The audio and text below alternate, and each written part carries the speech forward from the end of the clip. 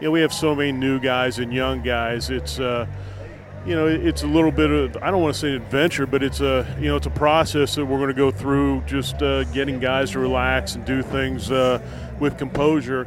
When you have a guy like Ty that goes out and starts the game out with that type of composure and settles things in a hurry, it's huge. And so can't say enough about his great start. Then you look at what we did out of the bullpen. Ryan Cutt comes in, one pitch, gets us out of a jam. When Ty came out, he gets us through, the eighth inning, and then we score the big run. And tell you what, Garrett Acton tonight, that's what we need from him. And when I say that, he's had a number of appearances when his pitch total gets way up and he doesn't have great command. He went out with great composure tonight and just absolutely pounded the zone. And so that was impressive. We've made a lot of progress in a short amount of time, but we still have a long way to go. And on the offensive side, I mean, obviously you want more, but you know who you were facing tonight in Asa Lacy. I think a lot of it, obviously you got to tip your cap at him. He's a good one, but you know what? Ty matched him. Well, he's going to be he could be the top pick in the country.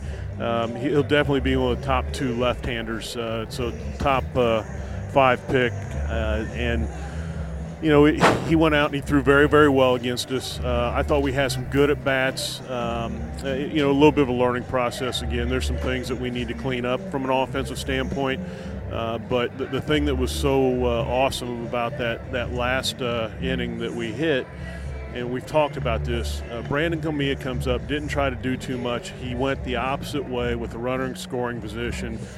Just an unbelievable bat because he had a couple tough at-bats early and I thought tried to do too much. And so to get in a pressure situation and turn around and have that quality at-bat, it was awesome. And then on the defensive side, you get the routine plays made, but a sparkling play by Cam McDonald at third, turn a double play in the fourth and the inning, over-the-shoulder catch by Kellen Sarver in foul territory, and then I'm continually impressed by Danny Dollagale out and right. Yeah, Danny Dollagale's done a great job. He gets great jumps and has played well as a true freshman.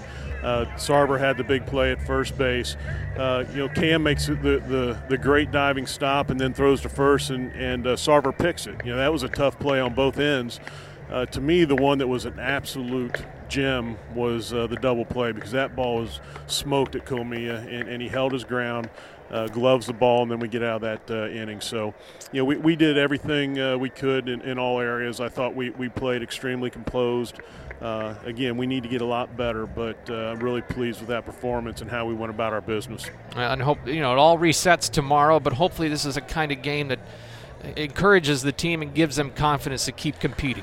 Well, my message to them obviously is going to be, a great game, and we'll go through that. But the thing we have to do is we have to enjoy this for about an hour. We got work to do tomorrow. Nobody cares what we did today. We need to turn around and be ready to go tomorrow.